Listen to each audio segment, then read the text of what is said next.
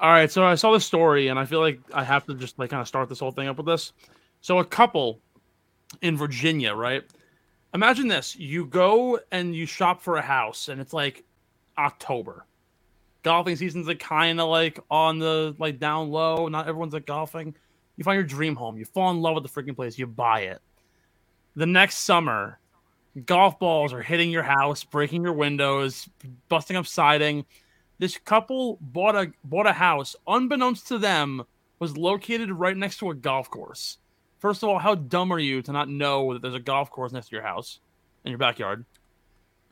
Second, they sued the golf course and somehow won for damages because they like for like 3 years they like raised their two daughters in this house and like they were like, oh, we couldn't go outside and barbecue and sit in our backyard because like they were like right on like a par five, and everyone's trying to reach it in two, and they're just spraying three woods 30 yards across the course and just hitting their backyard.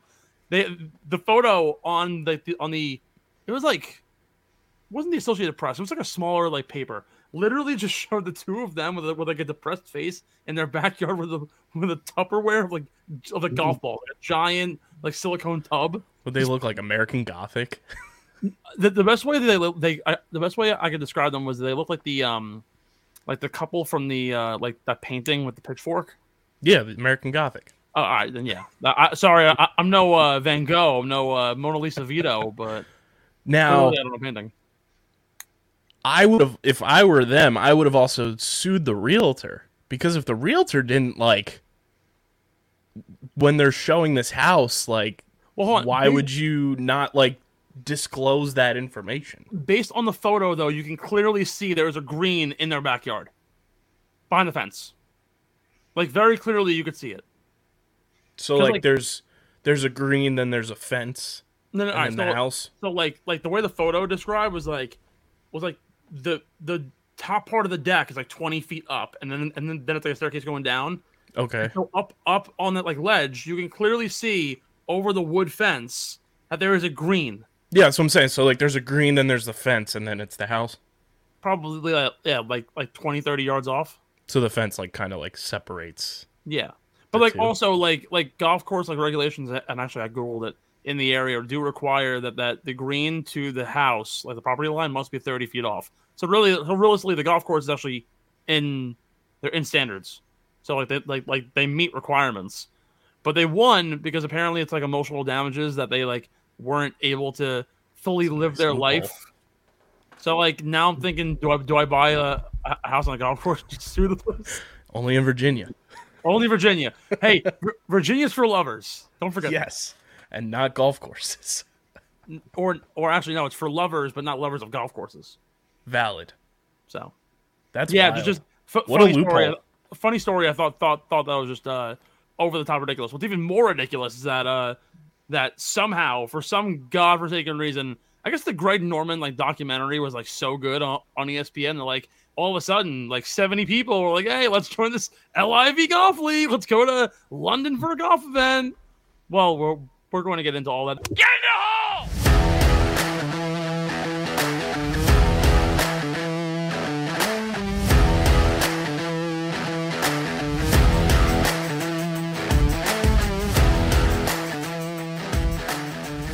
This is the Get in the Hole podcast, brought to you by our good friends Tomahawk Shades, B&Yo boards, you name it, they're all over the place. And of course, Kenwood Beer, which we're going to shout them out later. We got a lot of picks for arguably the worst field in golf history. Stephen McAvoy here, joining me, KB, and Max Schreiber joining the desk one more time. He'll be on more often than not. Follow Max. What's your Twitter handle for the follows? It is Max Schreiber 13. Yes, sir. He's on Twitter at Max Schreiber 13, and of course, our boy KB on Twitter at KBizzle. What's the number? KBIZZL311. Shout out AOL Instant Messenger. That was your AOL name? That was my AIM screen name back in the day, and it transferred to being my Twitter handle. So, no, hold on, KB. Were you old enough for like MySpace? Like, was that like your? I was, but I wasn't allowed to have one. Margie didn't let it happen. I was mid 2000s, like 2007. I got a Facebook. pretty sure oh god, I had to have been like 8, something like that. Probably like 2009, I think it was probably. I got a Sounds Facebook about right. strictly to play Farmville and Fishville. Yes. Oh, Yeah. Fishville I never heard of. Farmville though was the game. Fishville was Actually, you want awesome. to laugh? Well, ever since the platform that you can get the game off of, like Zynga, was like purchased by I think like Epic Games, and like you could download Farmville on your computer. And I got really bored one day at work, and I may or may not have downloaded it, and I was like, this is too much time and effort to play this game, so I stopped playing. But Life was so simple back in the day.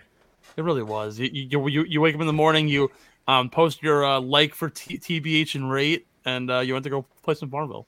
Max, you were definitely the kind of kid that was like always on Facebook, like like for TBH. And I was the opposite. To be honest, you're cool. Whenever someone posted one, I was definitely like, oh yeah, like give me one, but I never actually did it. That's just a freaking lie. You were like the guy to be like, yo, man, Go back. You can check the comment record. for a rate, It's actually and then like, He said, Max- you could check my memories. you know what? Fine, I'm gonna go all the way back in your archive Facebook messages. Oh my You god, I have some. Dude, you find some I was weird ass ridiculous. stuff. Yeah, What no, was like that? like you find some weird ass stuff on your Facebook. Like I get like memories and like things I posted when I was in like middle school. And I'm yeah. like, oh, delete. I'm like, I can't. There's just No, cringy shit. I keep mine. Most of mine are just Lil Wayne lyrics. Well, you hopefully no profanities. You know, Josh Hader got called out for that. Like, Oh no, we kept it clean. We kept the cool Lil Wayne lyrics that it was like, yo, that's a fire hook. like real G's moving silence like lasagna. That like lyrics from like right above it when he was in prison. Like, Probably. Oh god, there was one song that he did. Oh, it was the Like a Boss remix. I remember like that. That was like big in middle school because everyone loved Rick Ross, and my teacher was like 80 years old, and so a kid in the back of the room would always go, "Huh," and she was like, "What's that noise?" we were in middle school listening to Meek Mill mixtapes. And then I was in high school listening to J. Cole and Kendrick Lamar mixtapes. The big mixtapes when I was in middle school was Wiz Khalifa, like Taylor Alderdice That was was one of the biggies. That was a big one. That was like what, 2010? Yeah, the Dreamville albums. No, Dreamville? No, not Dreamville. That's J. Cole. What's the Dream Chasers from Meek Mill. That was really good. House Party. Woo. Yeah, House Party. The House Party remix with Mac Miller though. That one hit. Man, Meek in middle school, like we would be doing like the gym day stuff, and you'd be like running around like certain area, and we just found Meek Mill mixtapes, and we were blasting that in like 7th grade. The gym day stuff. What was the best sport or event that you played in elementary school gym? Elementary, like middle school. Max, please jump in. You're kind of quiet in the conversation. My bad. I don't know. We used to play this game called Mat Ball, and it was really stupid because it was just kickball, but you had to go around twice. That sounds like torture. I mean, like we used to have a hockey like section like for like 2 weeks, and we play hockey, and all the girls would like be off in the corner because they didn't want to play. And I remember all the guys, because we wanted to emulate like Yarmir Yager back in the day. We used to take the plastic like sticks and bend the head all the way down so you can get a mad cup. It was amazing. It was. That's why you wild. didn't get new textbooks every year. Yeah, no, they spend too much on plastic hockey sticks. But also, of course, there was the famed Fitness Gram Pacer test. I like everyone talks about. I don't remember doing that. Are you kidding me? Like I don't remember that at all. Like I remember it on like TV shows and like people talking about. I don't remember ever doing that once. It was probably like first of all, it was one of the most grimacing experiences in my life, considering I'm fat. So I was one of the kids that like only got to like 30. But then then there was like the kids like 85, 90. There was one girl who actually went. She played D1 soccer. I think at like Louisville. She like broke the New York State record in like 4th grade for the picture test. I'm like, what the hell? And like people like came to watch her do it and like make sure it was legit. That's insane. It was so weird because we did it, And then like after school, she got like invited to like do it in front of like a panel of people. I'm like, who's like marking off 4th grade running times in the pacer test? It made no sense to me. That's insane. It was so stupid. Oh my god! All right, you know what? Let's get off the BS. Let's talk about the stuff in the golf world, which actually matters a lot more. The Zurich Classic this past week, one of the premier events in the team style, which you don't usually see very often. A event unlike most down in New Orleans, which I found out about 5 minutes ago was not called in Music City. What is like New Orleans called? Like what's the thing? I know like Bourbon Street, but like they have like the French Quarter. It's just NOLA to me. Like I don't know anything else. Yeah, but like the Big Easy. I knew that. Oh, all right. Yeah, the Big Easy. It's the Big Easy. So the Big Easy. Also, first of all, speaking of jazz, why they're called the Utah Jazz is beyond me. Shout out B movie. There's no jazz in Utah. Jazz belongs in NOLA. Anyways, so you like jazz? You like jazz? All right, anyways, so the Zurich Classic this past week, as the banner below says quite clearly, me and John called it a Mickey Mouse event last week. Kind of, sort of was, considering the outcomes. Of course, Patrick Cantlay and Xander Schauffele take home the big win, cashed me in for a nice $65 payout. That's now, I think, like $140 I've made in golf winnings in my career. Full frontal. I never bet on any of my beer money picks, even though most of them hit. I've only ever bet on the live bet Matsuyama at the Sony Open, and this one that managed to hit. Otherwise, I've lost basically everything. The one bet I did take, well, actually no, there was all the Masters bets that I took, but the worst one ever was the one time that I bet like Emiliano Grillo for like a top 5, and he like missed the cut by like just shot like an 83, and I was like, I should just fully quit my entire career. But anyways, the Zurich Classic this past weekend, TPC Louisiana, Cantlay and Schauffele wire-to-wire victory from round 1 all the way down to round 4, shot a 59, the first in tournament history for anybody, especially after it became a team event in 2017. Some other big time names in the field, Billy Horschel and Bermuda Burns, managed to find their way into a second place finish, locking me in for a top 5 that week. Pretty solid week this week, but of course the story comes down to Cantlay and Schauffele, 2 of the best golfers in the world. But really, are they? I think this is a good spot to start here. Max, please lead things off with Cantlay's win and Schauffele's win, of course. I think we've come to the determination that there's possibly a chance that Patrick Cantlay, arguably, while he is one of the best in the world, we already know that he's the 4th ranked player in the world, might be actually one of the most underrated golfers in the world. I think his name alone, that it doesn't line up with the guys like Rahm and Dustin Johnson and Morikawa and all that. I feel like it's like on a lower scale. But what he's done in the last 2 years, especially towards the back end of last season, and now this is really the first event that he's been able to kind of kick the dust up and now possibly go on this magical run towards the PGA Championship. And of course, he had the big start last year at the Memorial. Could we consider Patrick Cantlay one of the more underrated golfers in golf, or do you think his name value is sort of on par with where he is ranked in the world? I think that in terms of a general standpoint, like, you're not going to necessarily see Patrick Cantlay on SportsCenter unless he gets like he wins like yesterday. But I think in the golf world, people who are watching golf realize that he is for sure one, if not the most consistent golfer over the past 9 months. Now, granted, I saw a stat yesterday that since last August, he leads the PGA Tour in wins with 5.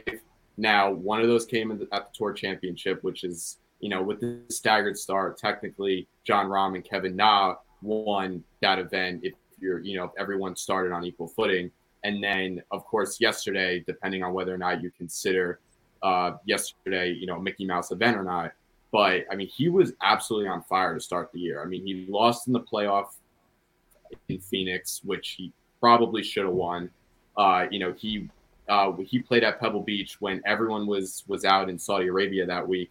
Him and Spieth were really the 2 top guys that were in the field that week, and Spieth ended up finishing second. And I think Cantlay he had a top 5 finish. I don't know if it was 4th or 3rd. I can't remember off the top of my head. But, then after that, after the beginning of this year, I was saying to myself, like, this this guy, I could see him, winning the Masters. And honestly, that was kind of my pick. And then he kind of went through a rough patch, but we saw, he lost in the playoff last week to Spieth, and then he wins this week. And he became the first player since Dustin Johnson in the FedEx Cup playoffs in 2020. Johnson lost in the playoff at BMW to Rahm on that insane putt, but then he came back and ended up winning the Tour Championship.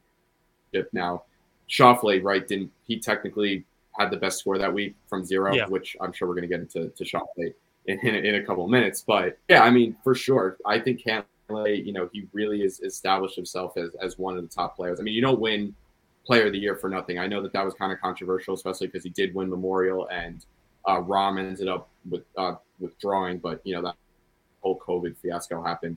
But Cantlay's also a really cool story. I mean, going back to, he was a really highly regarded player, in the early 2010s. Then, unfortunately, his caddy and best friend passed away, got hit by a car in California. Mm-hmm. And then he's out for, a couple of years with that back procedure. So now for him to come back, I mean, I really think it is one of, the undersold stories on tour this year, or, just in golf as a whole. Kyle, what do you think? Yeah, I agree. I mean, there's not much more to add to it. I think, me being a casual golf fan, me knowing Patrick Cantlay's name speaks for itself. That's true. Knowing, who that dude is in terms of just, name recognition, you can kind of say, yeah, he's in that field of, the golfers that get talked about. And while he might not be, top of the table almost in terms of just, the elite guys, he's somebody that, if you're a casual guy, you see Patrick Cantlay's name, it's oh, yeah, he's pretty good at golf. Yeah. Well, I think that the big story here with Cantlay is that he isn't in that, echelon where you think of, name me 3 golfers. You can ask anybody off the street. I can go to Manhattan. Name 3 golfers. Obviously, they're going to say, let's say, oh, Tiger and Phil. But, the third is going to be someone like Jordan Spieth, or it's going to be Rory McIlroy, or I guess, Bryson is sort of, in that category now. Brooks is certainly there. But, if you look at the top 10 golfers in the world, basically everybody except Patrick Cantlay's name doesn't, stand out. And I think maybe it's, it's going to sound weird. I think it's, maybe it's his face. You can, recognize a lot of guys by their face. Cantlay's, one of those, more low-key guys. He isn't on social media, really. He isn't very active. He's very much kind of in the weeds and does his own thing and doesn't talk to anybody. So maybe it's, it's that, that light demeanor. But I don't know how at this point, and I said this weeks ago, I think when Cantlay actually went toe-to-toe with Spieth and wound up losing to Tom Hoge at Pebble Beach, I was there's a time to shake up the World Golf rankings when Rahm was number 1. Obviously, now we have Scheffler at 1, but you really can't not put Cantlay in that 1, 2, 3 talk. And I think he's currently 4th right now behind Morikawa and Rahm. I just think he's so good and so talented, and he really is one of the most consistent guys on tour. I'm pretty sure he hasn't missed a cut in, 9 weeks, 10 weeks. It's been a ridiculous span for someone who is young. He's talented. He's probably the best putter right now on tour. He's probably next to Cameron Smith, averaging the most strokes gained putting. But the guy's absolutely ridiculous. But then on the other side of things, you want to talk about guys who might be the most overrated golfer. You look at Xander Schauffele, and you're like, what the hell's going on here? Zephyr Melton had a great tweet, and I was the first one to hop on it, and John fought me tooth and nail on it. Really sad he isn't here to debate it. And so I'm just going to read it here. He had a tweet that in all of his wins in his career, he won in 2017 at Greenbrier, won in 2017, won the Tour Championship in the pre-net format, so he had the low score, didn't particularly win it though. He won the World Golf Championship, HSBC Championship, which was a limited field event. He won the Tournament Champions, which is also a limited tour event in 2019, and Zurich this year. Among his other wins, he won the 2020 Tour Championship with the low gross score, so he won outright, and he won the Olympics. So, with all that being said, he's only won one full field event, which came at the Zurich. He's won one stroke play event that was full field at Greenbrier, and everything else has been basically a watered down win. And I'm going to give him credit here. Yeah, you won the Tour Championship technically twice, which is impressive considering it's the top 30 golfers in the world, technically speaking, based on FedEx Cup points. So you're clearly facing a challenging field.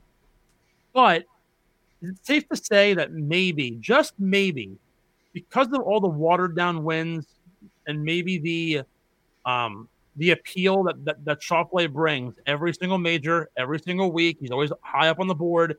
He's sort of been overrated in terms of the way he's portrayed in the public eye and how he is actually performing on the golf course. Yeah, definitely. Sorry. Yeah, I agree. I mean, every single win essentially is watered down. And, I said that yesterday when he won. I mean, you could pick apart every single one of his victories and say, like, is this a legitimate victory? So basically what he has to do now is he has to back it up and he has to go out. He either has to win a major. And I think another reason why people, do kind of put him, honestly, going back to our past conversation, I mean, if you talk to casual golfers, are they going to know Xander Schauffele or are they going to know Patrick Cantlay first? I feel like he kind of has the stature. Maybe it's because, he performs really well in majors, even though without winning. Does he have like 9 top 10s or something in majors or something around that number? So, that does for itself, although he did not, win any of those, which is obviously the goal. So I guess, he is doing something right if he is winning these events, whether it be, a limited field event like the Tour Championship, winning a team event like yesterday. So, you kind of, you got to give him some credit because he's doing things that, there's tons of other golfers haven't been able to do. And, on top of that, he is putting up good results. But, now what he has to do eventually is he has to go and win, a full. It doesn't, even if it's not a major. I mean, if he can go out and win, the Travelers, or I'm trying to think of, higher level. I mean, he's not going to go play John Deere. But a substantial full field PGA Tour event that's coming up this summer. I mean, like I said, the Travelers. Am I missing one? Maybe if he plays Byron Nelson in a couple weeks, something like that. And then I think he would really silence all his doubters, even without a major win. So this is John's argument, and I'll sort of play advocate for this side. I do think he's a little bit overrated based on what the wins tell you, but I do think that there is credit to be had. He is certainly a top 15 player in the world. There's no doubt about that. Is he better than some guys who are lower than him? I would argue probably not, and I'll pull up the world golf rankings in a bit. But based on John's answer, he's an Olympic gold medalist. So right there, pretty impressive. He's the first rookie to win the Tour Championship. Also pretty impressive. 9 top 10s in majors in only 5 years. No worse than 8th in strokes gained total over the last 3 seasons. And he has a WGC win, which not many guys can say they have that. On top of the fact that he's won a Tour Championship, only 5 guys in the history of golf actively have won both a WGC and a Tour Championship. So right there, it's a pretty extensive resume. But also, you look at the official World Golf Rankings, and I'll pull it up right here. Some of these names that I feel like I feel are behind him, and as of last week, Jordan Spieth was on that list. Matsuyama, I would argue, is probably better. He actually is better than him. The guy has 3 wins in the last 6 months. Like, already, there you go. Matsuyama. Billy Horschel has been on fire lately. Joaquin Niemann is probably the best young golfer that isn't named Colin Morikawa and Scottie Scheffler right now. Like, is he better than Schauffele? Yes, as of right now, form-wise, but maybe not on name recognition alone. Koepka, DeChambeau, they're kind of in their own sort of little bubble area. You have guys like in the 20s who I think aren't particularly as good, but the recent form says that they are. Berger being one, Fitzpatrick, Finau, Shane Lowry obviously has been on a tear. I think he has like 9 top 25 finishes consecutively, which is like ridiculous, dating back to last year's Open. So a lot of guys who kind of fall around the Schauffele era in terms of current skill set, but to still be the 12th ranked golfer in the world and be playing the way that you are and have been climbing the ladder all these years, but to not only really have one full field win doesn't really strike me as anything too impressive. And you know what? I'm going to call it a Mickey Mouse win. I'm going to say that the Zurich was not carried by Cantlay. They certainly both made their shots, but watching it for 2 days, Saturday and Sunday, it was pretty apparent that you kind of saw Cantlay was more in the fairway. He had plenty more shots on approach that were simply better. Schauffele made the putts, but Cantlay was just simply playing to his best, and I think that's kind of where the line gets drawn here between Cantlay and Schauffele and how overrated Schauffele could be. Kyle, do you have any inputs here as the casual golf fan? I mean, Schauffele's name also like comes up in my brain when I think like golfers and everything. I'm like trying in my brain, like you knowing me, trying to equate him to like a baseball player almost, where like he's in that discussion in like the top 15, but like doesn't have the full blown accolades in terms of just like overall trophy case or that type of thing. I'm not going to go as far to say he's a Trevor Story because Trevor Story is just. That's what I was. Swear to God, that's what I was just going to say. That's the first name that came to mind. Look, I'm no baseball pod guy. I'm not on Talking Yanks with John Boy, but I'll tell you this much: Trevor Story, his home road splits in Colorado were so putrid. I'm not going to put Schauffele on the kind of level that he is. You got to realize, like Trevor Story hit like 300 at home at Coors Field. I'm pretty sure last year he batted like 207 on the road. He was abysmal. Like, granted, like the numbers and everything, like were pretty much adequate, but it was the batting average that was just so off the mark bad. The thing is like Schauffele is good when it matters, kind of like Brooks Koepka. Really, they're really good in majors. They always perform well, and they're always pretty good in the marquee events. It's just they don't have the clutch gene to win. You've seen it every single time Schauffele set out on a course the last year and a half and he's been in contention. He cannot make the big shot. He found the water at Augusta against Matsuyama, basically locked up his win. He found the water again at Pebble Beach last year as well. Couldn't get it done. There are so many different opportunities that he's had, and he's just squandered every single one of them. And I think at that point, it becomes more a problem of he has the skill, but he doesn't have the ability to win the big event when it matters the most. I might sound dumb here, so I'm prefacing this. There's no such thing. Might sound dumb. There's no such thing as a dumb answer, just dumb people. So I might get called a dumb person for this. Okay, let's hear it. Is he young Clayton Kershaw? Where Kershaw couldn't get it done in the playoffs. He got a Mickey Mouse World Series win. Kershaw couldn't get it done in the playoffs for like 12 years. Yeah. I mean, like, what? Schauffele's like 32. Like, he's still young. He's like in that like middle ground of like of guys. But like that's what I'm saying. Like in that like range of like where Schauffele's career has been and where Kershaw's career has been, and then they both get the Mickey Mouse wins. Elite level golfer hasn't been able to get the big wins when it matters the most. Yeah, I think it's pretty adequate.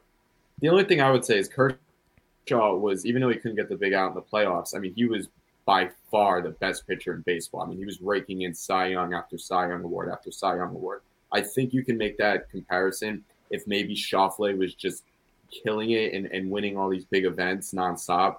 But, I think that really, and then if he couldn't get it done in the majors, then maybe we can make that comparison. But I still I'm trying to think of a player that's. Well, hold on. Not for nothing though, but throughout the entire season, like you got to realize, prior to him now being the 11th ranked golfer in the world, he was as high as 4th going into the Genesis. And like here, and the perfect example here. Look at his scores from. We'll go literally from the Tour Championship, last year, right? Technically finished first for the 72-hole score. Finished 5th at the U.S. Open, 2nd at the CJ Cup, tied for 17th at the Zozo and the Masters.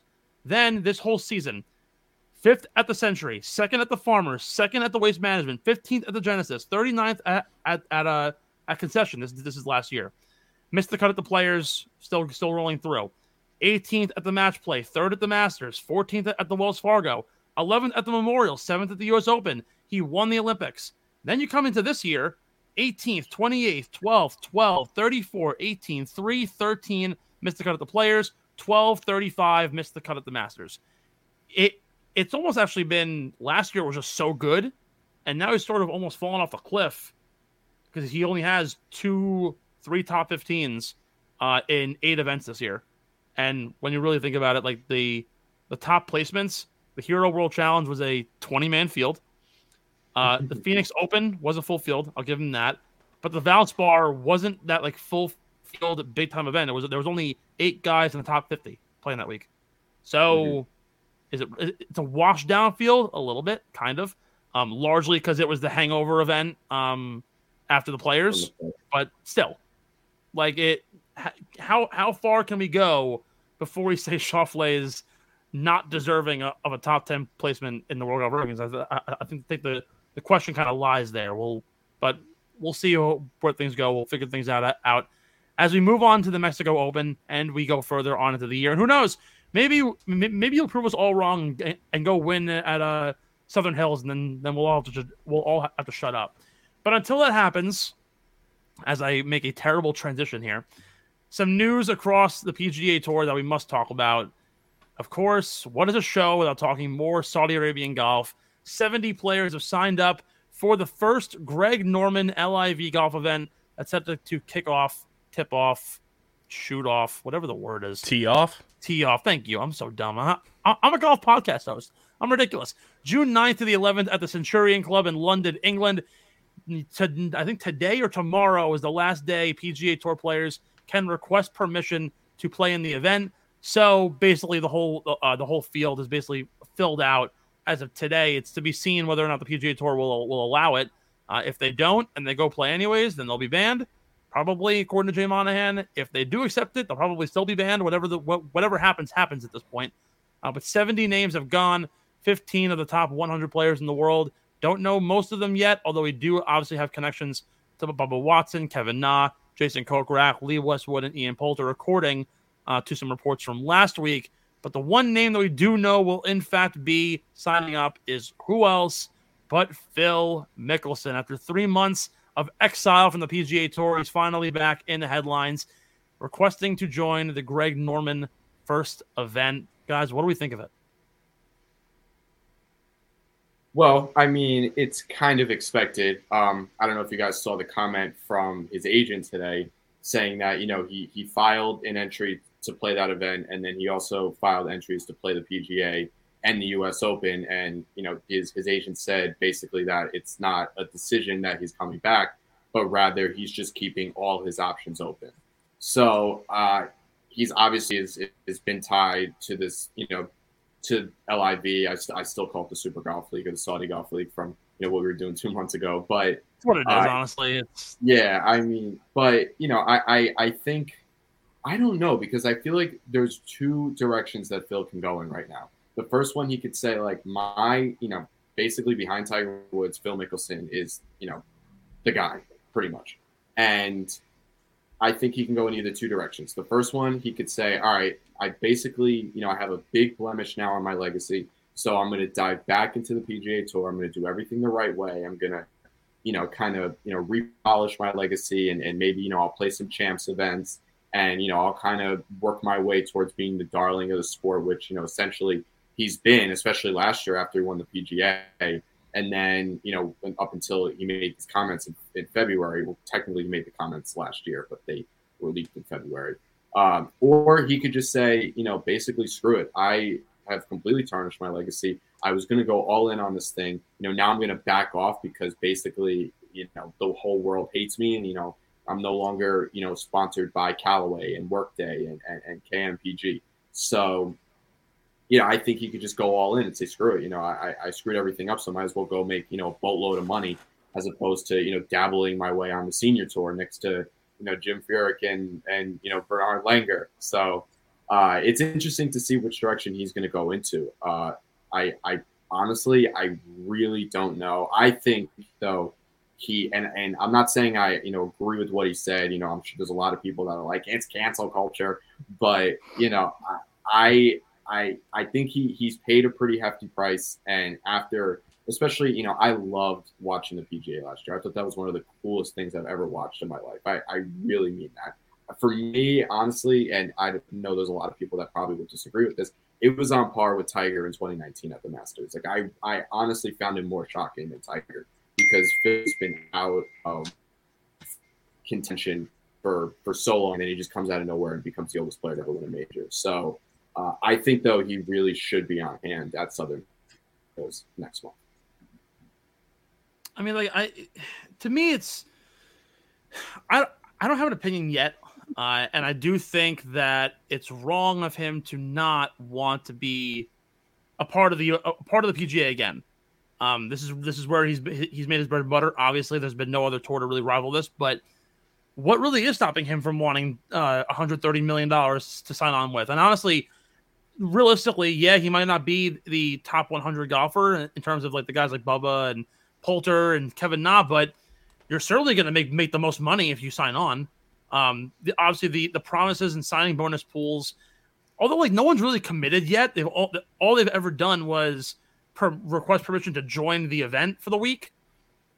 That isn't per se saying, "Oh, I'm going to sign on to the tour." In which case, does the signing bonus idea kind of fall out the window? I don't really know. I have no idea where Greg Norman's head is at, but it's obvious that pretty clear they will in fact get suspended and excommunicated from the PGA Tour, as what Jay Monahan says. I think there's actually a pretty good shot he might just move on because the money in the Tour Champions is not enough for him to make a killing in an area where the fields are not going to be nearly as strong as what he plays at now. And he's going to basically be in contention every single week at 55, 60 years old. Kyle, what are you thinking? Well, not to interrupt the discussion, we have breaking golf news on the college tour. Oh, boy. North Carolina A&T's very own J.R. Smith has been named Academic Athlete of the Year at North Carolina A&T with a 4.0 GPA. I think the greatest part about J.R. Smith is the fact that he became the first athlete to get sponsored by Lululemon, and like 80% of the tour wears Lululemon if they aren't sponsored already by the Under Armours and the Polos and the FootJoys of the world. How this guy managed to get in on an NIL deal is so funny. And so many people were like, kind of like, there was one tweet. It was like, oh, like, how many pro golfers are so upset right now that J.R. Smith is stealing the thunder of getting one of the biggest golf leisure brands? Ridiculous. J.R., he's a legend, and he's certainly one of the white whales that I have for this podcast for you guys to have on as a guest. How fun would it be to see like J.R. Smith and like Harry Higgs in a group together? They'd both be shirtless. Two of my white whales, definitely. Well, Harry's like first and foremost.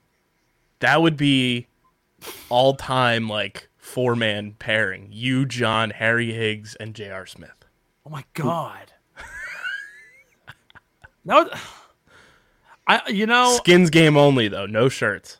I'm afraid how that would we go skinnies Stubbs versus Stumps? Oh yeah, 100%. Like it's John and JR versus you and Harry. I think we could win. That's like a white whale content piece right there. If we could ever have that happen, my goodness. I look too much like Harry Higgs and to like legitimately be like confident that on video you can tell us apart. And I mean, we could have Harry Higgs fill in for LeBron and recreate the meme on a golf course. Where LeBron's like pointing at JR. That would actually be absolutely incredible. Hold on, my brother's texting me. Well, all right, really fast before we have to take our first break here because we're already so far into it. A couple of updates from the golfing world as I run through these like a update anchor.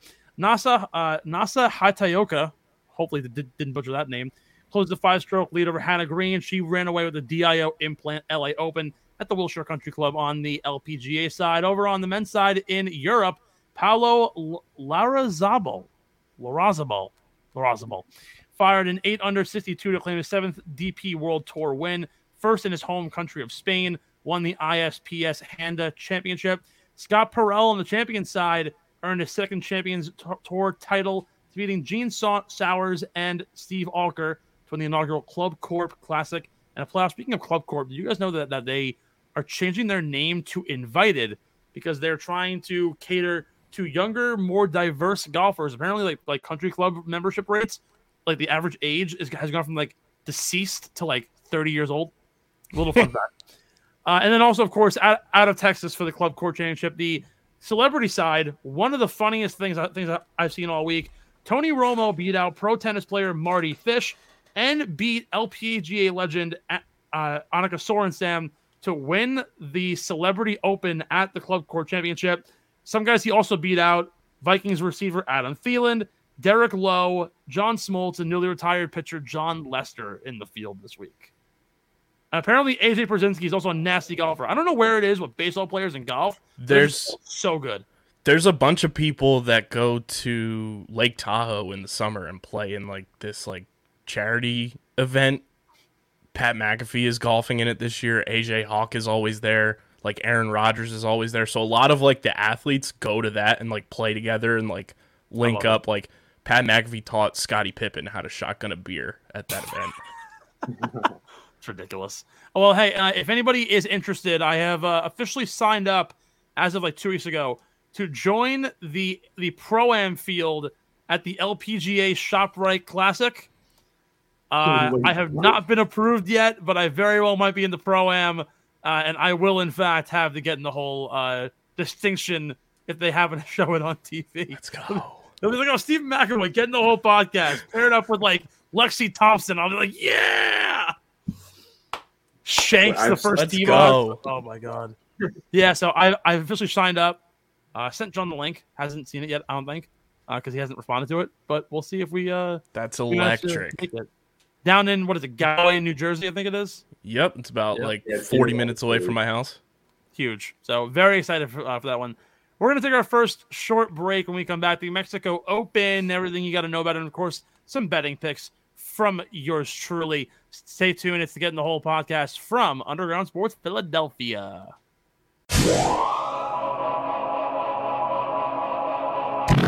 Sometimes we all just need to wind down after a long day of enjoying our favorite sports teams go to work. And with the rise of streaming platforms, new TV shows and movies are popping up every single week, and it might be overwhelming not knowing exactly what to watch.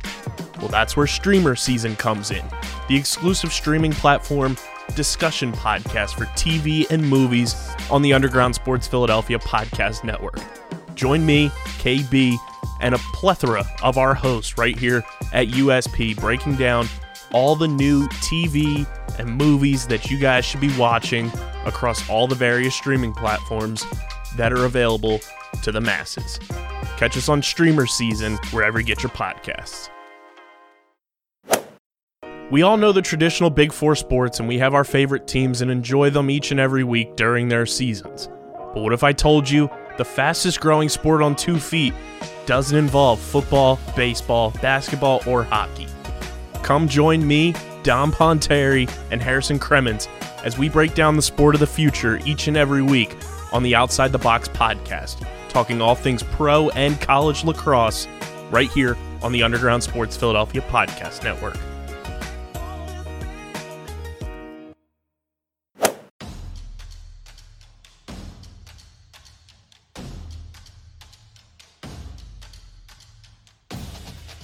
Top bins, top tier commentary. Top drawer, upper 90. You already know. You You more of a lax already term, isn't it? know.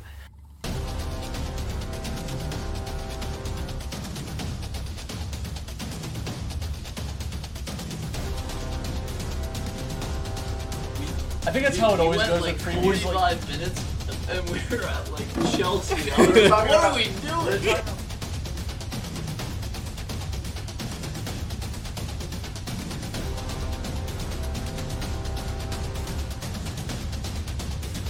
I'm Dominic Ponteri, I am Matt Kestry. and we are here to talk about Champions League soccer today.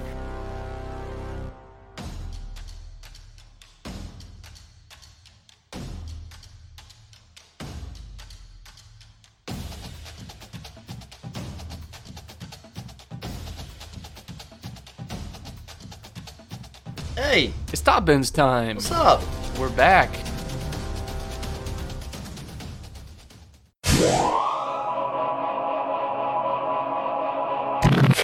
We are back, folks. My hat's off. It's time for some more Get in the Hole talk. We're going to go all the way down to the Mexico Open. But before we do that, Max, I got to ask you, you're a music guy. You and I used to listen to West Side Gun back in the old college apartments. So on the Zurich Classic, one of the big things that happens down in New Orleans, obviously it's the music city, or it's one of the music cities of the world. every single team on Sunday comes out to a walk-up song, and unfortunately, they didn't have them released last week, so I couldn't quiz John on this. But we're gonna play a little game of Hey Siri Play. It's I'm gonna give you some songs. You got to tell me what team walked out to said song.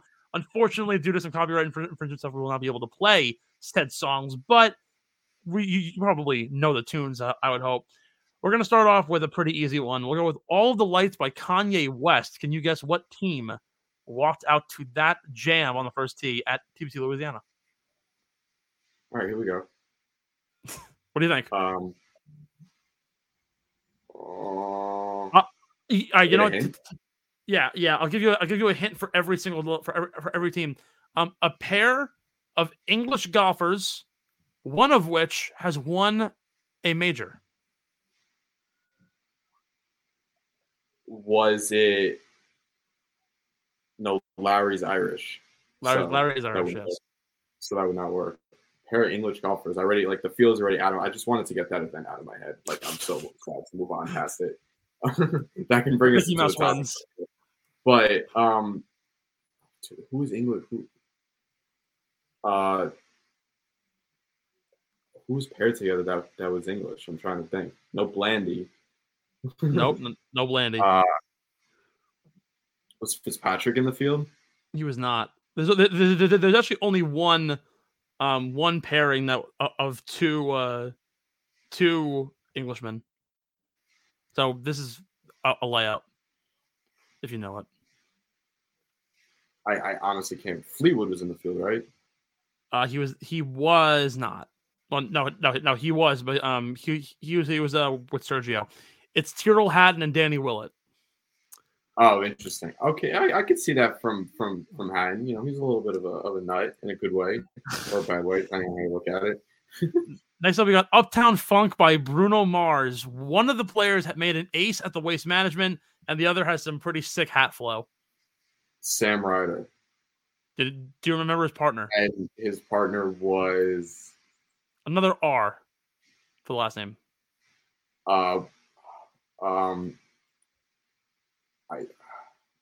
It wasn't Chez. No, it was Doc Redman. Oh, that's right. Yeah. They did well.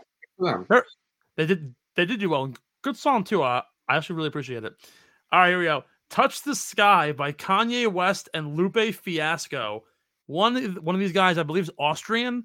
Was a late add to the field, and one of them is, he was one of the top amateur players over the last 3 or 4 years. It was like him and a couple of other Asian golfers who they were like a trifecta of like big time amateurs. Of amateurs. Yeah. So it wasn't like Sanjay Ayn. No. Doug Gim and Matthias Schwab. Oh, okay. I was going to say like Straka was in the field. Sepp Straka, well, what a name! All right, Devastated by Joey Badass. Two of the big time golfers in the on the PGA. One of them has a great Twitter presence. Homa, Max Homa, and do you know his partner? He's a frequent name drop on the show. Who's his partner? I can't even remember any of these. Maybe it's because they're putting me on the spot. I'm getting a little nervous. Who's his partner? Was it Billy Horschel? No, it's Taylor Gooch. No. Oh yeah. All right, well, one more because I'm boring the viewers to death. Our winning team. I am because I'm taking forever to answer them. Our winning team, Cantlay and Schauffele. Could you guess the song that they would have came out to? The song. If you can guess, like a song that was like made for the two of them. Made for the two of them, so it has to be somewhat. I want to say boring, but that's a little bit of an insult. They deserve a little. It is boring. It's a very boring song. It's a very iconic song, but it's a very boring song. I have no idea. House of the Rising Sun. Interesting. Like, wait, you don't know it? No, I know it. I have to play it. Oh, we can't play it because of the copyright. Just legendary. So yeah, so House of the Rising Sun. Some other elite songs that came out. Ryan Brehm and Mark Hubbard, "Fortunate Son" by Creedence Clearwater Revival. Keegan Bradley and Brandon Steele, "Bulls on Parade." Honestly, probably my favorite one, and I didn't bring it up for a reason. As you know, Victor Hovland loves heavy metal, and Colin Morikawa tweeted out that they were looking for a song. Someone appropriately requested Jeroen Sandstorm, and what happened? They came out to that very song because clearly Colin was not going to deal with Victor's shit with playing some like super heavy metal screamo, like raggedy wild music. So that didn't happen. But let's go on now. Past all the fun stuff. It's the Mexico Open this week. The first time this event will take place on the PGA Tour, the inaugural event. They'll hopefully be here a couple more times in the future. Obviously, no more WGC Mexico Championship. That's totally done with. But we're on to the new and revived Mexico Open. Ironically, played at a golf course by a guy who is no longer associated to the PGA Tour, Greg Norman. The Shark made this one. There isn't a lot of information to talk about on this golf course, so we're going to kind of skip over the course confidential stuff. Obviously, like to talk about what this event is about, essentially, the only things to know about this golf course, and no one actually has anything on it because there's no statistical analysis. It's windy. There's like 55 fairway bunkers. It's heavily guarded by waste areas, but the fairways are huge. You should be able to find it pretty well. I believe actually there was here. This is a quote directly from the website of the actual golf course that I will read off right now and kind of give you an idea of exactly what the course is about. According to the course description, Paspalum grass covers the entire layout, winds along the Amico River, and provides views of the Sierra Madre Mountains from almost every single hole. The course is a large landing areas, but sandy waste areas and numerous water hazards await to catch shots of stray too far away. The water also adds a strategic element to many holes, as do the 55 total bunkers that dot the golf course. And of course, this golf course is in one of the iconic shark designs of Greg Norman. Obviously, that's like his logo. He's strategically made some of the holes look like a mini shark. I don't know why he does that, but he does that at like every course he makes. Don't know why. There's like one course in Florida that is legitimately a shark. Like you go around and it's like the edging of a shark. It's weird. But anyways, did you watch the 30 for 30? I didn't actually. KB said to DVR it, but like I live in 2022 and DVRs are so like 2010s. So I didn't get a chance to watch it. I'm probably gonna watch tonight before bed, but I haven't gotten a chance to do it. The one thing I will say though, I thought was really funny. I saw a clip of it. For some reason, like just to torture Greg Norman more, they made him go back to the same spot that he lost the Masters at. And just stand there and stare out at Augusta National. Like, how much of an a-hole do you got to be for ESPN to be like, what? He was on the course like for majority of he literally like kind of walked through like hole by hole. So it was interesting. But it was definitely torturous. It'll be a very good watch. Probably going to comment more on it next week after I watch it, but certainly something that I'll be keeping my eyes out for. Let's talk about this field. Because there's no other way to say this, but this is the worst field you may have ever seen in the history of golf. I want to start with the betting odds here because this kind of shows how bad it is. You compared it to the Bermuda Championship from like October, November, right?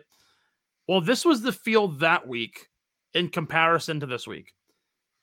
And just in terms of betting, plus 1,000 for Matt Fitzpatrick, 12-1 Christian Bezadenhout, 16-1 Mito Pereira, and then 20-1 Patrick Reed, James Power. Some other good names were in the field. Adam Hadwin, pretty relevant. Danny Willett, Patrick Rogers, and anybody else?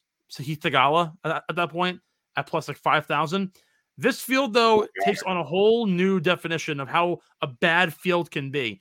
And the only reason why this field might be a little bit better is because the world number 2 is for some reason in this field. I don't really know why. Tomorrow. What? It's until he withdraws tomorrow. Well, Daniel Berger's already withdrawn due to an injury, which I'm pretty sure was just his way of saying this field sucks. Get me out of here. Yeah, but here's a current look at the field, folks. If you are looking to bet this week, plus 450 for Jon Rahm. That's like looking at like Like I can get better odds right now on the Celtics to sweep the Nets. Like it's like kind of embarrassing. Plus 1,500, a almost 1,000 point jump all the way to Abraham Answer, obviously native of Mexico, so he'll be high up on the list. Finau plus 2,100 with Gary Woodland. Plus 2,400 is Kevin Na, and then Patrick Reed at plus 2,600. And then the field basically just dips off, and it goes all the way up to like plus 3,400 for Chris Kirk, Aaron Wise, Sebastian Munoz, Cam Champ. Like this field goes all the way up to plus a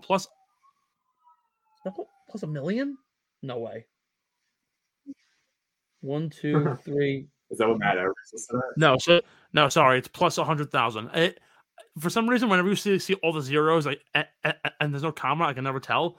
Some guys at the bottom of the odds board here: Jose Antonio Safa, Santiago de la Fuente, Turk Pettit, Manuel Inman, Jose Cristobal Islas, Mark Hensby, Brett DeWitt, and Jonas Blixt somehow finds his way on the bottom of the board with like Bo Van Pelton and Grayson Murray, the hardcore Republican.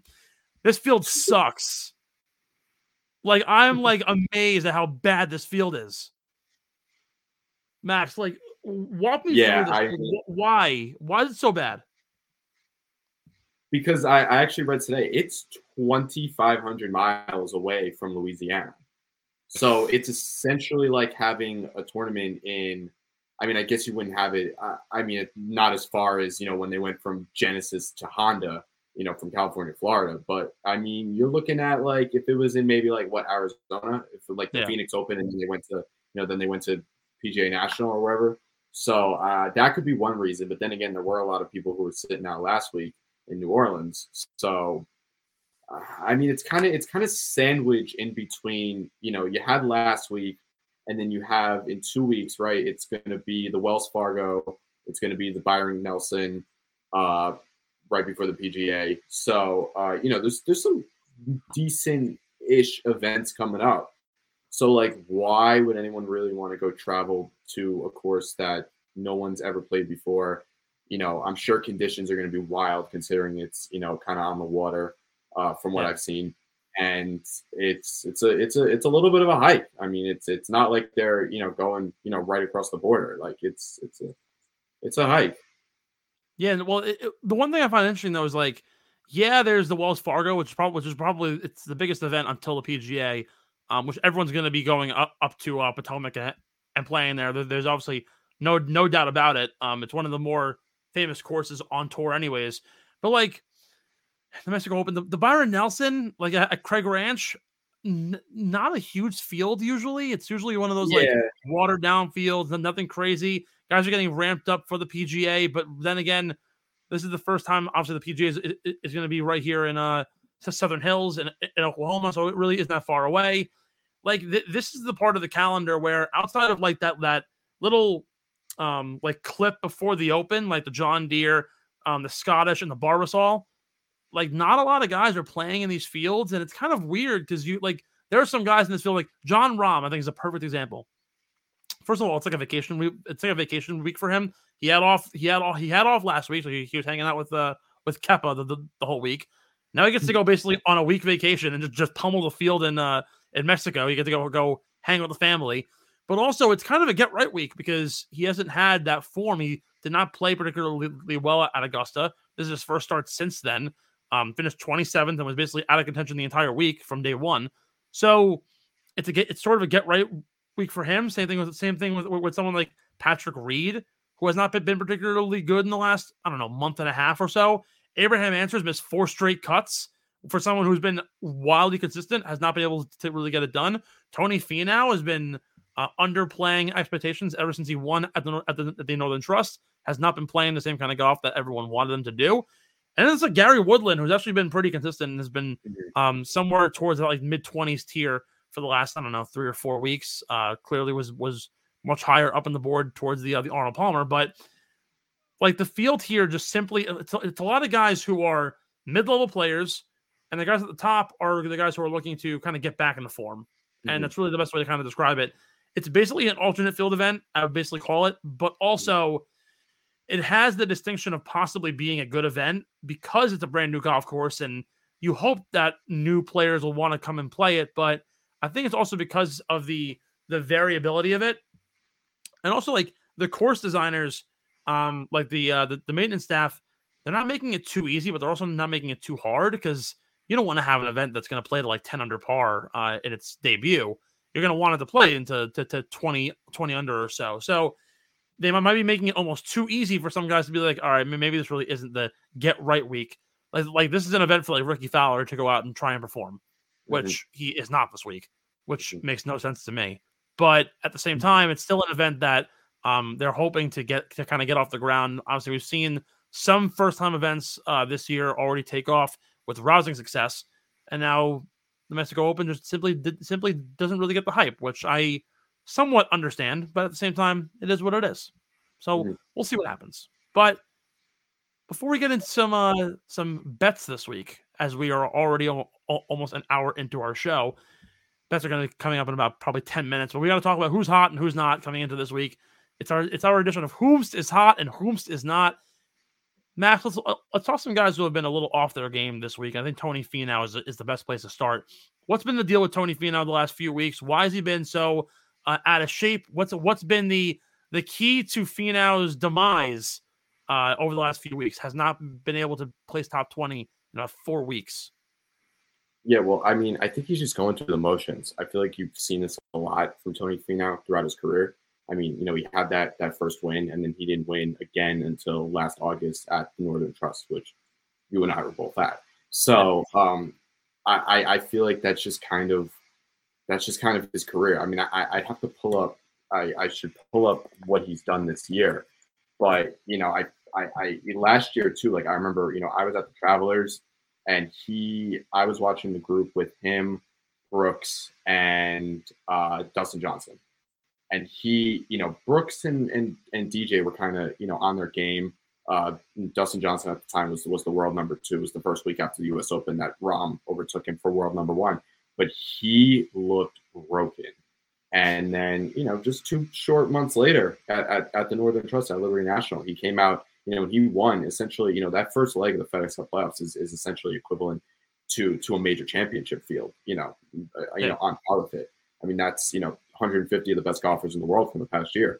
So, I feel like Tony Finau, the one thing about him is I don't think he's ever getting too far in his head. I think he's got his head on straight, the lights on upstairs. He knows what he has to do in order to get back right. And, a week like this is, a perfect opportunity for him, I think. Yeah, just like looking at the numbers dating all the way back to the CJ Cup back in, what was it, September, October. He placed 45th there, finished 45th in Mayakoba, missed the cut at the Houston. His only top 10 this entire year, and actually only has one top 20 as well, was the shortened field at the Hero World Challenge in his 7th in the 20-man field. And then in the shortened field at the Century, finished 19th. And since then has placed 40th, 33rd, 29th, and 35th with 3 missed cuts kind of wedged all in between. That has not been a good look for a man like Tony Finau. And also Patrick Reed, another guy who has been he's the kind of guy who, and I always made this comment, he can go out and not hit a golf ball for like 4 months and all of a sudden win an event. It's just one of the things that just kind of works for him. But even then, his recent results have not been stellar, but by any means. Going all the way back to where else but the Butterfield Championship out in Bermuda, where he finished 2nd, has had only 1 top 10 finish. Actually, 2 finishes inside of the top 20. Again, like Finau, came 3rd at the Hero World Challenge and 15th at the Century, has finished 55th, 46th, 26th, and 35th with 3 cuts wedged in between. Basically, very similar to Finau's game. But Patrick Reed has been out of sorts. He's been weird ever since he moved over to PXG, which I think he announced might have been actually at the Bermuda Championship that he switched over to PXG. But nothing's been able to figure out his game over the last, 5 weeks. It's been weird. Yeah, and kind of contrary to Tony Finau, I feel like Patrick Reed is kind of that guy where you don't really know what's going on upstairs. You don't know if it's a mental thing. You don't know if it's a mental thing, or you don't know if it's a physical thing with his game. Maybe it's his clubs. So Reed, I could kind of see Reed maybe kind of being on the back end of his career. I mean, he got a major championship. He won the Masters. He's a very polarizing figure within the sport, but, nonetheless, you have to win in order to get the stature that Patrick Reed has in his career. So, but, he's getting on the other side of 30. And, I could see, I mean, I don't want to say that he's never going to win again, but, I could totally see him this week, going out an interesting course that he's never seen before in Mexico and just not performing. And essentially the same thing with Tony Finau too. I think he can go one of two ways. It could be, a disaster, or it could go fairly well. And frankly, like when it comes to our picks in a couple minutes, I don't have Tony Finau contending. I don't have Patrick Reed contending. I mean, contending is I don't have them as part of my picks is what I mean. But because I feel like it can go one of two ways. But, I don't necessarily think that Finau is in or Reed is in for a top 5 or maybe a top 10. But I think that it would be good if they can walk away with a top 20, something to feel good about. Maybe they're saying, all right, maybe there was one round where they shot, 74 or something, and that kind of took them out of contention. But they can still leave Mexico moving forward, going into Wells Fargo, going into the PGA with a little bit of confidence in order to get their game right. Any chance we find out soon that Patrick Reed is applying to play in the LIV Golf League? I mean, see, that's the thing. And I know we talked about that before. There's the report from Bob Herring today that 15 of the top, 35 players in the world? 100. Or top 100. Sorry, not 35. So that's another thing. Like, I have no idea what goes on with Patrick Reed. He's an interesting character. He's a very, difficult person to figure out. So sort of a hardcore nutcase. Yeah, it wouldn't shock. I mean, honestly, it makes sense for him to go, but also maybe he's just really devoted to to the history of golf and wants to do the right thing. Especially because he is I say polarizing, but there's a lot of people on the other end of the spectrum, on how they feel about him. Yeah, well, he's certainly polarizing in almost a bad way. I guess you could say he's America's sweetheart supervillain. I guess you could kind of describe him as. Speaking of guys who are hot this week, give me a name, couple of guys that you're looking at this week. Going into Mexico, obviously there isn't a lot of numbers to discuss about Mexico in terms of what we know from course evaluation, but for some guys who have been pretty hot over the last few weeks or going into this week, I might be looking for a big win down in Mexico. We want to just get into the picks, so you want me to give you a couple names here? No, just a couple names before we really hammer home the picks here. All right, let me pull up the field. I'll try to not get into my picks here, but a couple of guys I can see doing well, not part of the picks. What was that? Don't spoil the picks; they're important. I won't spoil the picks. I like Sahith Theegala. He has become one of my favorite players on tour. And I think that maybe not knowing the course might play a little bit to his advantage because he just seems like a guy that just kind of goes out there. He plays wacky. He does different things. Sometimes it works. Sometimes it doesn't work. And, when we saw the Sanderson Farms earlier this year, which was a very weak field, I mean, he finished 8th, but, he had the 54-hole lead. So, we've seen, and then we've seen, the Phoenix Open, where that's one of the top fields of the year, not in a major championship, and he goes out and he almost should have won and just fell short. So he's someone that I really like. Taylor Moore has been playing, I like the way he plays. I think that he's definitely someone that could have a good week. Kramer Hickok, I know I'm a little biased. I was at Travelers. I saw him lose that 8-hole playoff. Everybody was rooting for him, chanting Kramer, even though Harris English is a pretty cool, pretty likable guy, does nothing wrong for the most part, on and off the course. But, he's kind of an interesting guy because sometimes Kramer, he comes out, he plays really well. And then sometimes he just absolutely lays an egg and doesn't make the cut. So he's someone where, I look at him kind of like the way I'm looking at Finau and Patrick Reed this week. And I'm saying, all right, this could go one of two ways.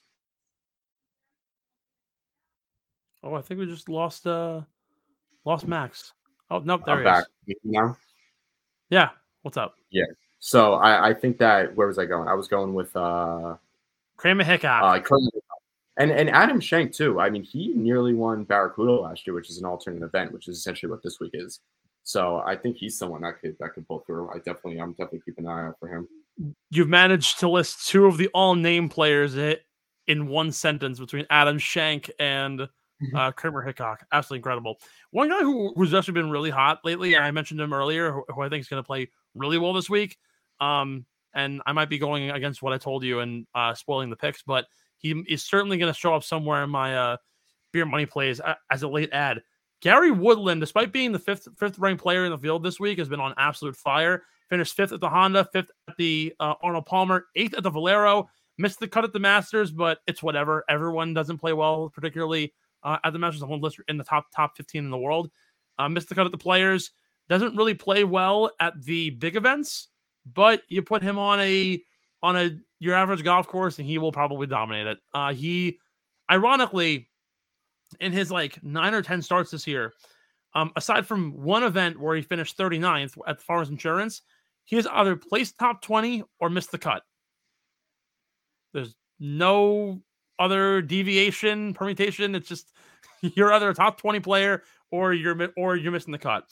So I think coming in for hot form, three top 10s in the last 5 weeks for Gary Woodland. He'll be on my radar. We're going to take our final break. When we come back, it's the beer money time. Our best picks coming up right ahead. Do not go anywhere.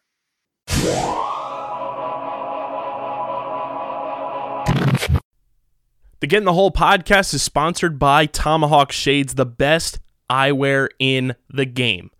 Tomahawk Shades is making sure that when you tee off on hole number 1, your eyes are well protected from the sun as soon as you hit hole 18.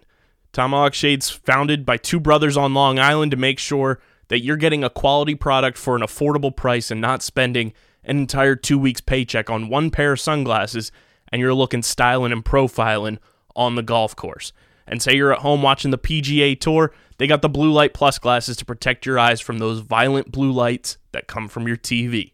Go to TomahawkShades.com right now, fill up your cart for the golf season, get the sunglasses, the Blue Light Plus glasses, and anything else you need while you're out on the course so that you look the best and you can live up to the look good, feel good, play good moniker that we live by here in the underground.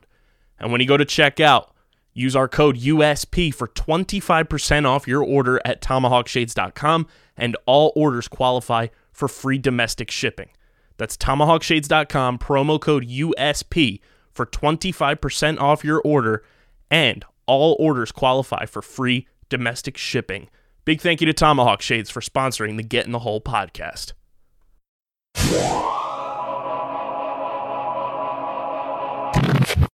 Final segment here. Beer money time brought to you by our friends over at Kenwood Beer, Philadelphia's light lager. Grab a Kenny, strap in. Max Schreiber filling in for our friend John Mavelli. He's out this week. Max, it's time to make some picks, win some money, and bring home the bacon. Top 20 this week for you at the Mexico Open, which at this point I'm going to call them the Avocados from Mexico Open. Hashtag no sponsor, but honestly, sponsor us. I love guac. Who's your top 20 this week? I'm going Lanto Griffin. Ooh, Lanto. Get any reasons? Any reasons why it's a out there name this week? So we played pretty well in the California stretch earlier this year. Was in contention, top 5 at the American Express, and then played pretty well at Pebble Beach, but ended up finishing T16. He has had a brutal stretch though, which is why I'm sure you might be scratching your head saying, how the hell did you end up picking him? But I think he's a talented golfer. One thing we didn't talk about with the course, which I'm going to reference a couple times while I make my picks, is it's going to play long.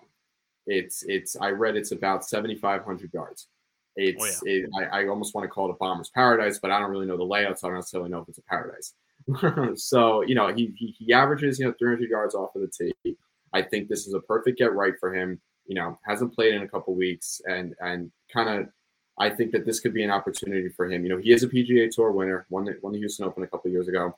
So, I really think that this is a perfect get right for him. And, I don't necessarily think he's going to win by any means, but, a top 20, and then, we'll see him in contention a couple of times this summer.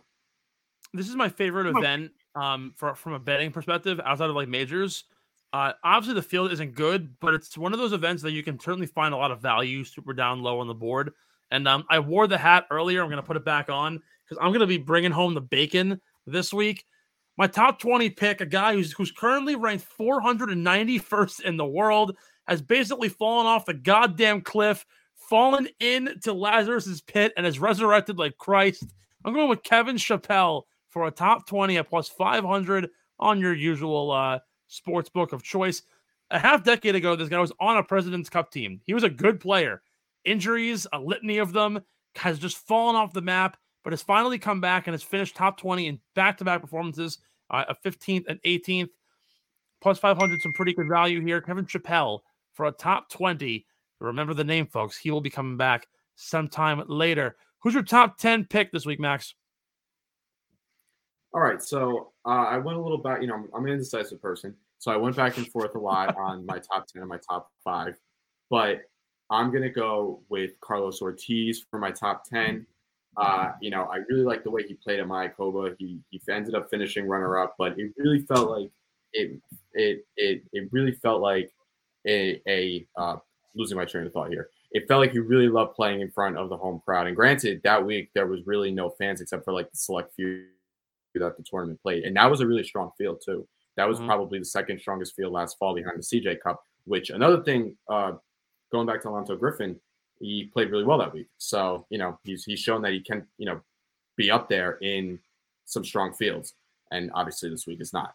But going back to Carlos Ortiz, Abraham Ancer, I think he's gonna have a good week. I don't necessarily think he's gonna miss the cut or anything, but Ortiz that week, and keep in mind he was playing hurt. The following week after Mayakoba last year was the Houston Open. He was the defending champ, and he had to withdraw, which was a really tough decision for him because that was his first opportunity for him to be playing, and maybe it could have been his only opportunity for him to play an event as a defending champion. So for him to finish runner-up on his home turf and then not go and play Houston and be the defending champion up there at Memorial was definitely a tough decision for him. But I think that, he hasn't been playing that great this year, but I could see him coming out in his home country and with a top 10.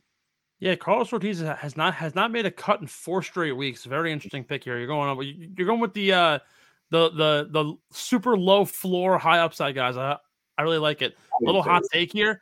I really do think Abraham Ancer might very well miss the cup this week. Has been so bad in the last 5 weeks, and I think the home crowd is going to play to his almost disadvantage.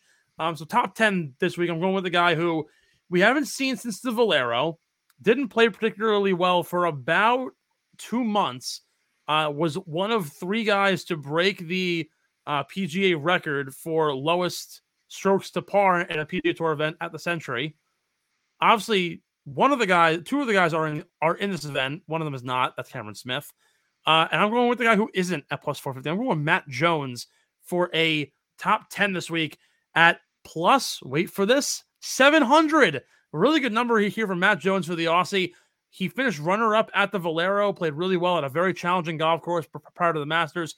Made the field, was not very significant in Masters play. So unfortunately did not really get a chance to see much of him. But the one thing about Matt Jones that's really interesting, and the only course comparison that I can really give this course, obviously, is Mayakoba. But also Bermuda is a pretty relatively similar course, solely on the wind pattern. Like you said, 7,500 yards, par 72. The fairways are very wide, so it is a low-key bomber's paradise, but also you're playing most holes into the wind. So the power does certainly help. Matt Jones doesn't necessarily have that, but as someone who played his young career on the Australian Q School circuit, he has a lot of experience playing into the wind, and he plays really well in non-prime condition courses. Obviously, at Kapalua, played pretty well, was very windy on the only 2 rounds that he shot super low. So I think Matt Jones is a pretty solid play here for a top 10 this week. I don't think he's going to have like the most like sexy line on the planet, but he'll do what he has to do to get things done. This golf course in particular, you want to be able to hit it long or hit it well enough, or shape it well enough in order to counteract the wind, and also have the hot putter. Obviously, he had a pretty hot putter at the Valero, and we haven't seen him do that very often in his career. But I think when he strikes fire, it's pretty clear. He finds the lightning in the bottle. He did it at the Century, did it at the Valero, and he'll do it now this week. Who's your top 5, Max? All right, so my top 5 here, and now I think going off of my top 10, saying I was flip-flopping between them, you kind of now thinking that I made the right decision with my top 5. I'm going to go Gary Woodland. Like we talked about, dismissing the players in the Masters where he missed the cut in both. I get it. This is neither of those events by not even in the same stratosphere. But he's been playing really well. Obviously, he still hasn't won since the U.S. Open in 2019 at Pebble Beach. He's shown that, there's still something in his game. He's able to post up good events. I mean, he nearly won, at Bay Hill, which that course played insane. We remember Rory McIlroy after called it crazy golf. So, I mean, and also I was going to ask you about this. Do you see maybe any comparison? They're not necessarily on the same level, but, maybe Pebble Beach, this course, kind of windy, that kind of obviously, a couple of years ago, Woodland played really well there, but, I think he's posted some really good results in some pretty good fields. And, he's had right now, I have it up right here. He has a T5, a T8, and a T21. So, I think considering all things considered this week, he's going to have a good week. Well, so actually, like in terms of like course comparisons, I think like Mayakoba is actually another great Norman design course. We always talk about guys play well on courses designed by a certain person. So I'm always going to bring up like the Fazio designs are always really big for a lot of guys who play really well on those courses. Give me another name. The Pete Dye designs, guys always play well on those courses. So if you play well on Greg Norman styles, for the most part, they're all in tropical regions. They're in Florida, they're in Mexico, they're in Bermuda, whatever happens to be. And so guys kind of fit that mantra. It's always very windy because it's always coastal. Obviously, they're always going to play events that are on the nicer side of things. But the course is actually really fascinating, and I think for a top 10, for a top 5 this week, I'm inclined to join you on Woodland, but I'm going to actually shake things up a little bit. I'm going with Sebastian Munoz, and this is kind of where the indecisiveness sort of kicked in. I'm between Munoz and somebody else for my winning pick, and basically whoever I didn't take was going to be the top 5 at this point. But we got to talk here, Sebastian Munoz. He's a investment. The way I kind of look at this, he's plus 600 for a top 5. He's a guy who he's been good, not great, like the whole year. He's kind of been like like Maverick McNeely. I guess you can kind of equate him to someone who's been like really good the whole year, has been finishing in the top 20s, somewhere in that range, but simply can't get good enough to win an event. According to Jason Sobel, he's had all of his results have been between 21st and 39th in his past half dozen starts. It isn't necessarily the consistency that you want, but some guys kind of kill for that to be able to at least have that skill set. So I think a good week. He's Venezuelan. He's from the South American, Central American area. He's used to these sort of conditions when he did play back in Venezuela, and then now playing up here in the States. He's from Texas, from Florida, so he has that like coastal area expertise. I think a top 5 here from Munoz is a pretty safe pick. Before we get to that winning pick, give me your gimme. We talked about it coming in. The pick that if you had a gun to your head, had to pick somebody to win an event or place somewhere, this is your guy. Who is it? All right, I'm really going out on a limb here. You're going to think I'm crazy for this one. All right, let's hear it. Jon Rahm, top 20. I fucking hate you. No, I'm kidding. I was still like, it was funny for the listeners. Steve texted me. He's like, give me a gimme. I'm like, what do you mean by a gimme? And he explains it to me, and I'm like, well, Jon Rahm, top 20. I'm like, I mean, if I have a gun to my head, I want to make sure I don't die. That's where I'm going. You need value on the pick. That's the one thing I'll say. But true. And the thing I actually digged up earlier today, I was putting together some odds for work. Jon Rahm, by the way, is the lowest odds so far this year out of any event. In terms of being the betting favorite. Plus, of course, I know we use PointsBet, so we have him at plus 450. I don't know what you got him on, Steve. And then also, every single event this year that Jon Rahm has played, he has come into the week as the betting favorite, which is, I mean, not that shocking, but he still has not won. So, when and where is that win going to come? I still would not be inclined to take it this week, but I definitely think he's gonna, he's either gonna have a really bad week or he's gonna have a really good week. I feel like I said that a lot there. If he wins this week, this is a more Mickey Mouse win than the Zurich. I'm sorry. Like, there's no way that I could ever be like, first of all, for him to win this week is probably at like minus infinity. Like, I don't know if you could find me a book that somewhere has Jon Rahm not like minus 100,000 to win this week.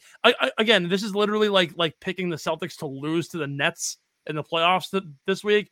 Like, there's no way it happens. And I'm so happy that Ben Simmons will not get his shot to appear in a Nets uniform until next year. Shout out to our boy Kieran, who's probably depressed about that. I will say though, yeah. Sorry. So obviously that was a little bit of a Mickey Mouse pick. So I did come up with a second gimme here. I'm gonna go with Chris Kirk, top 20.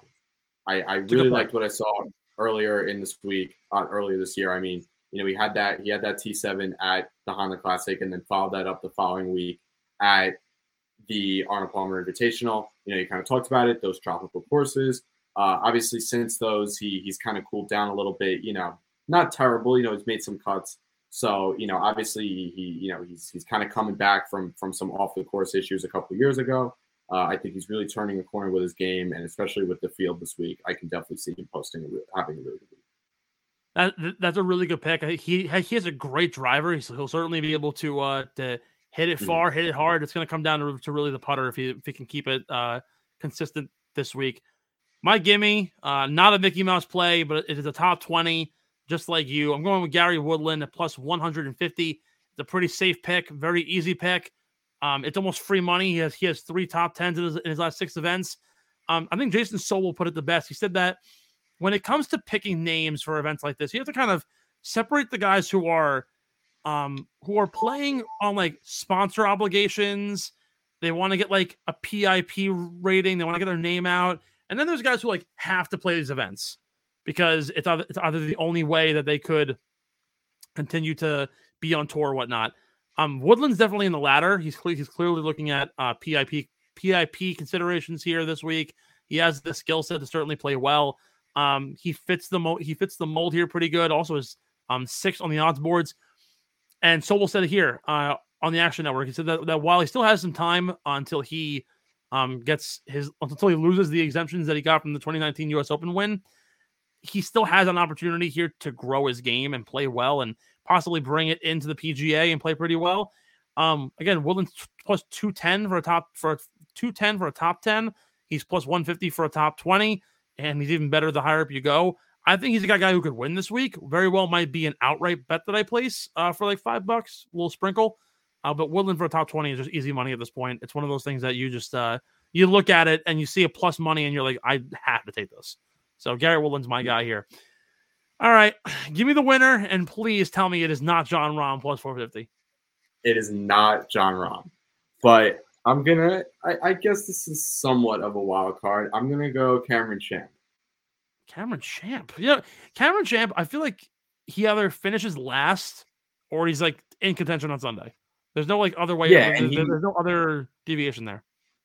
Mm-hmm, yeah, and he's good odds. Talk about he's what plus 5,000. And I think that he's kind of that guy where, he's won 3 straight years, but like he kind of just comes out of nowhere and wins. Right. Mm-hmm. So I will say though, he didn't play a lot earlier this year. He was dealing with that injury. It seems like he's healthy. He posts a top 10 at the Masters, gets himself a trip back to Augusta for next year. And, I really think that maybe he's the type of guy where, he's someone where like, I'd love to do like a profile on him because I feel like he's a very, I think he's really good for the game. He obviously does a lot, for the game and, tries to, increase, the amount of minorities that, play golf and stuff like that. And, he hosts some clinics with Tony Finau. So, I really, I admire him for that. But at the same time, I think he's going to, in terms of on the course, he's obviously one of the longest drivers on tour. We kind of talked about that this is a little bit of a bomber's paradise.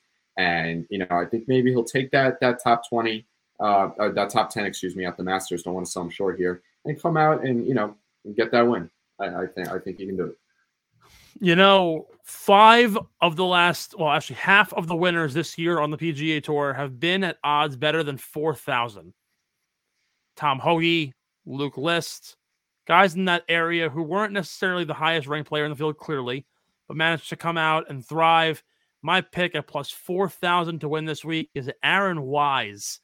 There's only one guy who in the last 3 years has finished top 10 at both the Bermuda Championship and the Mayakoba Classic, and his name is Aaron Wise. He hits it long off the tee. He putts it really well. He's actually the 3rd best ball striker in the field this week, which is impressive considering John Rahm and Gary Woodland and, well, Dale Berger was there.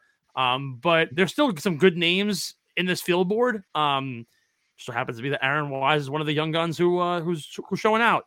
Hasn't played incredible. He's been kind of on and off. Finished 21st in his last outing, but has missed the cut in 3 out of 5 weeks. Regardless, this is a get right week for Aaron Wise. He hits the country mile. Will certainly be able to play it against the wind. I've been very bullish on him since he came up out of the Korn Ferry Tour. I think he's got a really good skill set. I think Aaron Wise is a pretty good play tonight. Well, this week tonight. I'm so dumb. Tonight at the. I said it again. Wow, this is embarrassing. This week at the Mexico Open. You know what it is? It's like 10 o'clock at night. I've been up since like 4 a.m. I'm not in good shape right now. Anyways, Aaron Wise plus 4,000 is my pick this week for the Mexico Open. What's up? Nothing. Oh, folks, that's gonna do it all for us here. Max, you know, another guy named Max Scherzer just went hard. 10 strikeouts, 7 innings with 10 strikeouts. He was nasty today on 101 pitches. Maybe it's the luck of the Maxes. Who knows? Yeah, I mean, the Yankees were off tonight, so I can't complain or gloat about anything they did. I'll have to wait till tomorrow for that. Oh, so tomorrow I'll text you when IKF is the only guy who's hitting on the team. That's going to do it all for me and Max Schreiber filling in for John Mavalia this week. Just for KB Behind the Scenes, I'm Stephen McAvoy. That's Max Schreiber. We'll see you guys next week as we break down more in the golfing world. This has been the Get in the Hole podcast from Underground Sports Philadelphia. We'll see you next time. Thank you for listening to the Get in the Hole podcast, a part of the Underground Sports Philadelphia family of podcasts. Be sure to follow us on Twitter at Get in the Hole Pod and be on the lookout for a ton of great content keeping you up to date on the world of golf.